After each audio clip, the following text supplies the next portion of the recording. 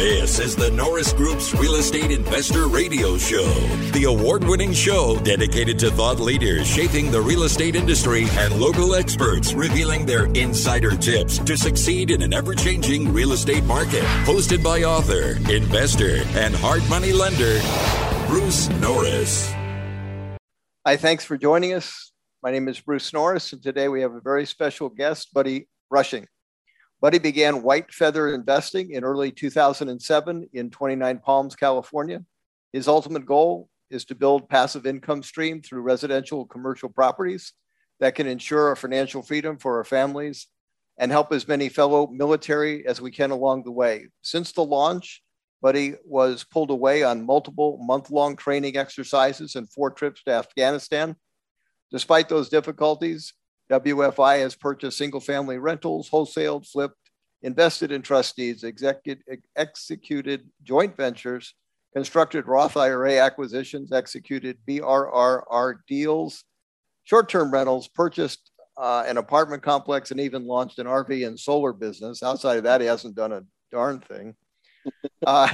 He's also launched the WFI Investor Club, an online real estate investment accelerating training, and that's focused on helping education and empower military members to achieve financial freedom through real estate investing, which has allowed us to open new turnkey rental operations in Memphis, Little Rock, St. Louis, Milan, Columbus, Chicago, California, Florida, and Alabama. We are moving into Mississippi and North Carolina. His most recent endeavors have definitely been a challenge, but our primary goal remains the same: to help our nation's heroes build financial freedom so they can live the American dream they fight to protect. That's as good an introduction as I've ever heard, buddy. So, well, welcome. Thank you. I have to tell you, the fact that I'm here getting a chance to talk to Bruce Norris is feels a bit surreal, because I remember during the very beginning, right before I went to Afghanistan, actually, at the head of Bravo Company, First Combat Engineers, I was stationed in Camp Pendleton. Kimberly and I lived in a 800 square foot apartment on Acacia there in Carlsbad Village. And it was just the two of us. And we had read Rich Dad Poor Dad, and that was it. And we'd made one really bad investment in 29 Palms years before. That was my fault. And so that's it. That's all. I had a job. She worked at Jenny Craig making $600 a month. And I remember going to NSDREI one time, the North San Diego Real Estate Investors Association, and I heard you speak. And those things go late, right? It's like, yeah, everybody who's an investor there, like, I guess doesn't have a real job. So they all stay up until like 10:30, 11 o'clock at night. That's and right. She had to wake up at 4 a.m. to go to work at Jenny Craig. And I remember coming home at like 10 after hearing really a lot of the different things, but also the big part was hearing you speak. And I shook her awake, even though I knew she was going to have to wake up soon. I was like, babe, and she'll verify this story. I was like, babe, you have to listen to me. Like, I heard this guy speak tonight, and it is unbelievable, like what he's done and what I believe that I can do, because it was so, like, the way that you approach it is so accessible. Even though you're a massively accomplished person, you make people feel like they can do it too. And that's an incredible gift. And I told Kimberly, I was like, I don't know what our future is going to look like, but it's going to be amazing. And so what you just said is why you're teaching too, by the way. Like, if I got told, let's say somebody that was in my company bought houses for us, and I got told we had a deal, if you took my pulse rate, it would not have changed. If you call me up and say, hey, man, you trained me and I just found my first deal, yeah, I'm on high. I'm excited, because that's why we do it, because this real estate game changed my entire life, changed my entire safety level of living, and protects my family and everything. So yeah, it's a serious business that let me in. So, who was I? I had a high school diploma. You have college degrees. I had a high school diploma, 2 kids before I was 19, and got fired 5 times in a row. So the world was saying, yeah, you're a real good guy. So somewhere along the way, this real estate thing caught my eye. I wanted to start by asking you a question because when you're a Marine, and by the way, I really appreciate your service to our country. That's really meaningful to me. When you meet a fellow Marine, or you don't know that he's a fellow Marine, but you find out that he is, what do you immediately know of him? Yeah, that's a fantastic question because it goes to the heart of what White Feather really is all about. And what I immediately know, and it's like nothing is absolute in this world, but we don't live our life in absolutes. We live our life based off of the percentages of, Outcome. What could happen, right? Right. Yeah. So I know to a large degree that person has a resilience. They have at least an inner desire to sacrifice for the greater good. I know that they know how to work within a team. I know that oftentimes they're extremely pragmatic, which, man, in business, and you know this, in business, yeah, you have to be able to dream, but you got to be able to do the deals. You have to be pragmatic. You have to make decisions. And, the Marine Corps is all about pragmatism. It's not about beauty and flash. It's about getting the job done, right, no matter what. And so that type of persistence and resilience and gritty pragmatism is something that, can yield success. So I know that about, and I know that they're loyal, right? And I know that if I call upon their integrity and I say, listen, and here's the deal, in White Feather, I say, one of the things that makes it such a special community is that we move fast, and we move fast. The speed of trust, the velocity of trust within the network is incredibly fast. And the reason is because two things. Number one, you can trust everybody because in general, with our shared background, they're going to do the right thing. But they also know that they will get absolutely destroyed if they screw anybody over. Within our community, you will get annihilated if you do not act with integrity. So there's that twin combination of, yeah, sure, you're going to do the right thing, mostly because it's the right thing to do. But you also have that little fear that you'll get annihilated if you don't. That's, I guess, both important points. There was a book actually written about what you just said, and I'm sorry, it's the that's the first time that's ever happened. It slipped my mind. What you said, as far as the tying the pieces together, as far as the trust velocity factor. Of trust, yeah. Well, yeah, just the price of trust or the benefit of having trust in place. It's irreplaceable, absolutely, and very necessary in business. When did you decide that the Marines were going to be for you? When did that occur? I think that the idea of service in the Marine Corps was, when I was a little kid, and my dad inadvertently sort of turned me on to it. So my dad was drafted into the Army in Vietnam, and he asked to go in the Marine Corps instead. And, he'll tell you this, so this is not a big secret. My dad wasn't a great Marine. Right. He was busted down twice from corporal to lance corporal, got in fights all the time. He was the kind of guy that, like, I was an officer in the Marine Corps. He's the kind of lance corporal you really wouldn't want to have in your unit. Right. Okay. And this is his words. Right. And so he didn't have a fantastic experience in the Marine Corps. And so he wasn't somebody who just pounded the drum and said, you need to serve and da. But what was undeniable when he talked about the Marine Corps was that he was extremely proud to have served. Okay. Even though he didn't like his time in the Marine Corps, and he told me not to go in the Marine Corps. He literally said, "You do not go." He said, "Join the Air Force." He said, "The Air Force is going to be a better life for you. Join the Air Force." But you could see the pride eking out of him that he wore the Eagle Globe and Anchor. You could see it, and that to me spoke much more volumes. And so I always kind of wanted to serve. But then I think whenever I was in the Marine, when I was at the Naval Academy, so you get accepted to the Naval Academy and then you go through school. It's 4 years of college, and then you don't know what you're going to be at the end of it. You have to kind of apply for it and get selected to different services. But 9/11 happened my sophomore year. And when 9/11 happened, the amount of people who wanted to go into the Marine Corps and take the fight to the ground tripled overnight. And so it became this really intense competition. But really, Bruce, that's what it came down to. Is when the planes flew into the towers, I said, I'm going to go Marine. Wow. Now, how long did you serve, and when was your last year of service? Well, technically, I'm still in. Okay. The Marine Corps has a really funny way of, they know exactly what carrots to dangle when. So I did 16 and a half years active duty. I transitioned into the reserve so that I could keep my family here in California because they wanted to move me. I wanted to keep my family here in California as well as do real estate full time. But I am technically in the reserves. Okay. I've spent a little time on your Facebook page, and the one word that would not come to mind would be boring.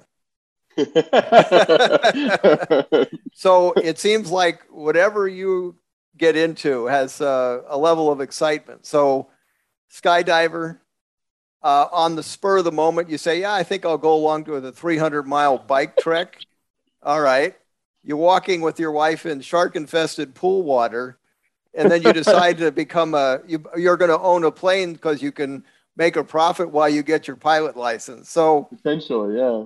Yeah. So it's interesting that, have you always had that bent, because a lot of times, and I do ask these questions of entrepreneurs, I love stories about, okay, like if you're a dad, you could see that working, like, oh, look at that. That's an unusual trait. Did you have some of that going on when you were a kid, either entrepreneurial or just I don't care what happens, I'm going to give it a shot? Yeah, not the entrepreneurial part, because, my family was not, it wasn't an environment that really fostered entrepreneurial spirit, because it was really more W-2 kind of, hardworking, but hardworking in that particular lane. Yeah, mine too, by the way, exactly. Yeah. And that's one of the reasons I always ask the question, because I'm always just amazed at some of these beginnings of people had when they're like 6 or 8 years old doing something that's quite businesslike, going, holy cow. Okay, so you and I are very similar in that we sort of had to get that one step on our own, That's right. And it had to, and it was a significant break away from conventional wisdom. Like, then that's, so, I mean, and not without pain and not without fear, right? I mean, people in our world, in our entrepreneurial world, it's like, okay, that's obvious. Why in the world wouldn't you do that? Because blah, blah, blah. But the rest of the world, most of the world thinks that we're nuts. Yeah. You know that, right? Yeah. And I can remember I'm 28 or 29 and I've worked in the, buying business for a month. And I'm basically telling my family and my dad, especially, hey, I'm going to quit my job. And he's like, what? So there was a lot of pressure to stay W-2 and, don't be entrepreneurial, because that's not the way to go. So I sort of broke out of the box myself. Think about this, Bruce, really quick. Yeah. I've heard Bruce's story with Marsha, his wife, while he was, beginning. You've got to have a partner that's willing to go along with that ride. Can you talk about that a little bit? Yeah. Oh, that is such a fantastic point. Kimberly, if you Google Kimberly Rushing real estate, you'll see little like newspaper articles and stuff that they wrote about her. What you don't know is that she was doing that stuff when I was deployed to Afghanistan. So whenever we first started like buying houses, and we were buying them to hold, but they were old and dilapidated and needed to be renovated, I was in Afghanistan leading Bravo Company and then later Engineer Support Company in Camp Leatherneck. Kimberly was in 29 Palms. She would drive up to 29 Palms, and we would buy these houses, very small, modest houses, $65,000, maybe $15,000 renovation budget. And she would run the contractors. And then inevitably, whenever the contractors would not finish in time, she would stay in the houses, paint for 40 hours straight, stage everything, get it ready to go right before the renters came in to get their keys, right? Yeah. And so she would sleep in, like with little Charlie. We had Charlie, our little dog. She would paint all day long and then sleep in the closet and then get up after a few hours of sleep and continue. That's Kimberly. And I will tell you this. Number one, she trusts me implicitly, which is a gift. It's a blessing, right? Because that is not extremely common for a spouse to truly trust the other person to make decisions that may be scary. I know, because I've helped hundreds of investors like try to, work toward building financial freedom, and their spouse is either passively supportive at best or openly hostile, which is the most common. That's, yeah. Well, it's funny. So, It's funny you say that. I was teaching a Bible class one time, and the suggestion was I divided the guys and the women, and I said, "What would be your take if you came home and a new car was in the driveway?" And so there was like there's sort of like a support level. So maybe there were 20 men and 20 women. There was one woman who was her husband was a friend of mine. And he was an entrepreneur, and she said, that would be fine with me. What was my wife's comment? He buys houses every week. I've never known. Yeah. So now I'm just curious, because you just said something that's really important. Does she participate in the education process? Because that would be a valuable couple team, if you would, going, wow, that's who I need to become. Let's call her out on that, because I'd like her to listen to this podcast. She has all of the capability in the world, and there's a lot of people that want to hear from her. But because, and you brought me on the show, so I'm just going to be real and honest. Whenever we started having kids, we said, okay, you focus on the children. Yep. I'll focus on the business. And so it's been about 4 years since she's really actively engaged in the business. Now the kids are a little older, and she can actively. We had this conversation this morning of where does she fit in now? How does she bring her talents to bear? And I agree with you, Bruce. A lot of people want to see that dynamic because it inspires other people. And I tell people all the time, if your spouse is on board, and more than on board, if they're actively engaged with you, you're a powerhouse. There's nothing that can stop you if the two of you are shoulder to shoulder marching in the same direction. So yeah, I agree. I think, Kimberly, if you're hearing this, Bruce just called you out. Well, I think that's missing from a lot of people. I mean, I honestly do. And I know I had that support, and that was just important because there were things that would go wrong. Of course, and I never got beat up for that. It was always, hey, it's part of the process, let's walk through it. Fantastic. Yeah. And one of the messes we had, I actually came home and said, we had built a custom home, and I was facing like $20,000 a month payments on homes that we had built that other investors couldn't make the payment on. And I said, we may have to sell our custom home. And she said, whatever you need to do. Well, we never needed to do that because this business can allow you to make that kind of money if you work your butt off and decide you don't want to sell your home. But I still had the support. And that's kind of the point, is to have that kind of support. Is unusual, but boy, is it beneficial. It absolutely is, without question. And here's something that you might find interesting. People, the mindset that you get over time, obviously it grows, and it's a critical part. Like you can create an investment strategy that'll make you lots of money, but unless you grow yourself and your mindset to that different level of income or wealth, you're never going to be able to sustain it. You're going to do self-destructive behaviors. It's called the upper limit problem, right? So it's common. So one of the great benefits of me having overnight success, 15 years in the making, has been that it's been incremental. It hasn't been this flash in the pan kind of like, wow, look at all this. It's been monthly and yearly and over a long period of time. So I've had the ability to grow incrementally. And I tell Kimberly all the time that the things that we have, the house that we have and the cars that we have and everything like that, it's all dead. It's just things.